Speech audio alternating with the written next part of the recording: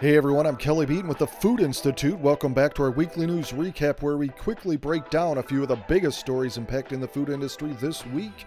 We start with news about the economy. The International Monetary Fund projected a turning point for the global economy on the heels of resilient U.S. spending and China's reopening. Gross domestic product will likely expand 2.9% in 2023, which is 0.2 percentage points more than forecast in October. While that's a slowdown from a 3.4% expansion in 2022, the International Monetary Fund said it expects growth will bottom out this year before accelerating 3.1% in 2024.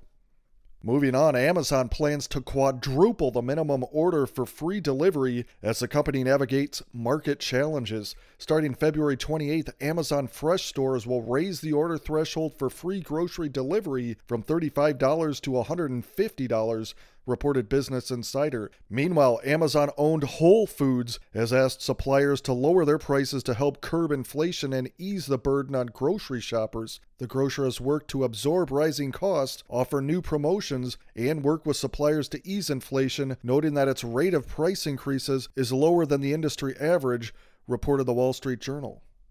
In other news, Impossible Foods is preparing to cut about 20% of its staff, according to a person familiar with the matter. The maker of meatless burgers and sausages currently employs about 700 workers, but the new round of dismissals could reduce that amount by more than 100, reported Bloomberg. And finally, a few quick ones to close on. 1 in 8 Americans over 50 show signs of food addiction. A new poll revealed that about 13% of people aged 50 to 80 showed signs of addiction to highly processed foods, and the percentage was much higher among women, especially women in their 50s and early 60s, reported Medical Express. A recent YouGov poll found Aldi as the top consumer choice for grocery store. Trader Joe's and Kroger were next, though demographics changed the results. Baby boomers and Gen X preferred Trader Joe's, while millennials favor Whole Foods. And lastly, a study by the consumer group Which revealed extraordinary disparities in the amount of caffeine delivered by major coffee chains. A Costa medium cappuccino, for example, contains 3 shots of espresso and 325 milligrams of caffeine, way above the Starbucks equivalent containing just 66 milligrams, reported The Guardian. I'm getting jittery just thinking about that espresso.